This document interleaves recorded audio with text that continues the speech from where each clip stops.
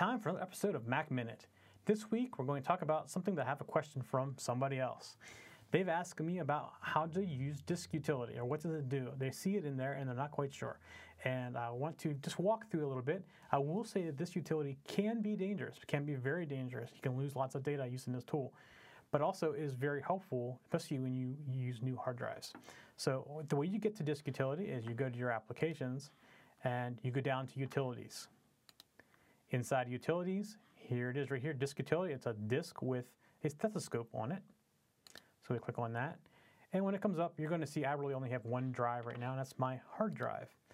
And when you click on the hard drive, you can see I can give it first aid, which I've never really had to do before, so I can't tell you how to use this.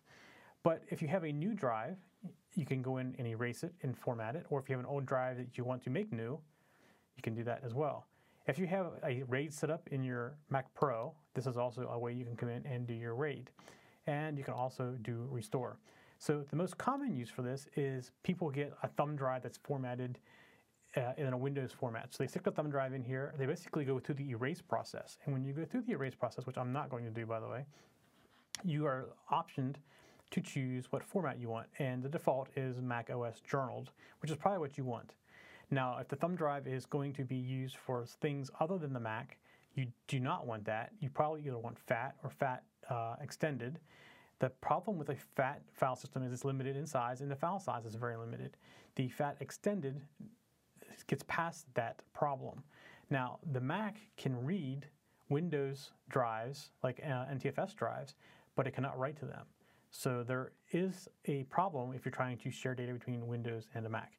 So it's important to remember that if you are trying to do that, you want to choose like extended FAT or FAT extended. I can't remember what order that is. But that can all be configured in here. So when you stick the thumb drive in, you're going to see it show up. You click on it, go to erase, change the format to what you want it to be, give it a name, click the erase button right here, and in a couple seconds you're going to have a functioning thumb drive. And that works for any external drive or any new drives you stick into your machine as well. That's how you use disk utility.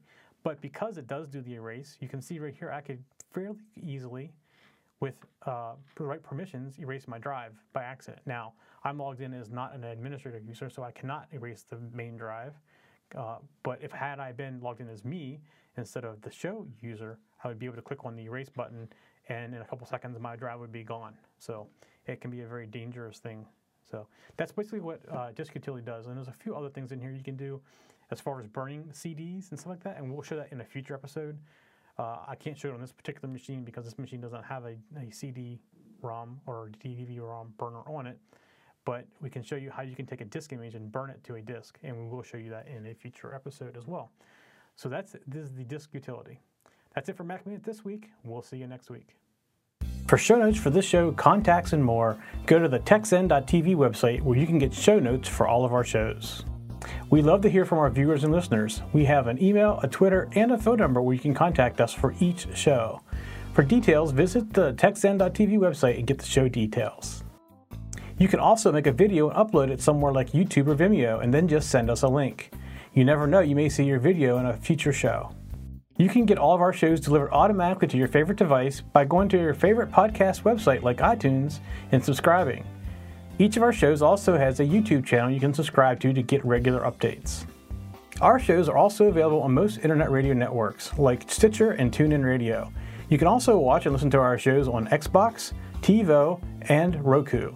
You can even find us on your Zune.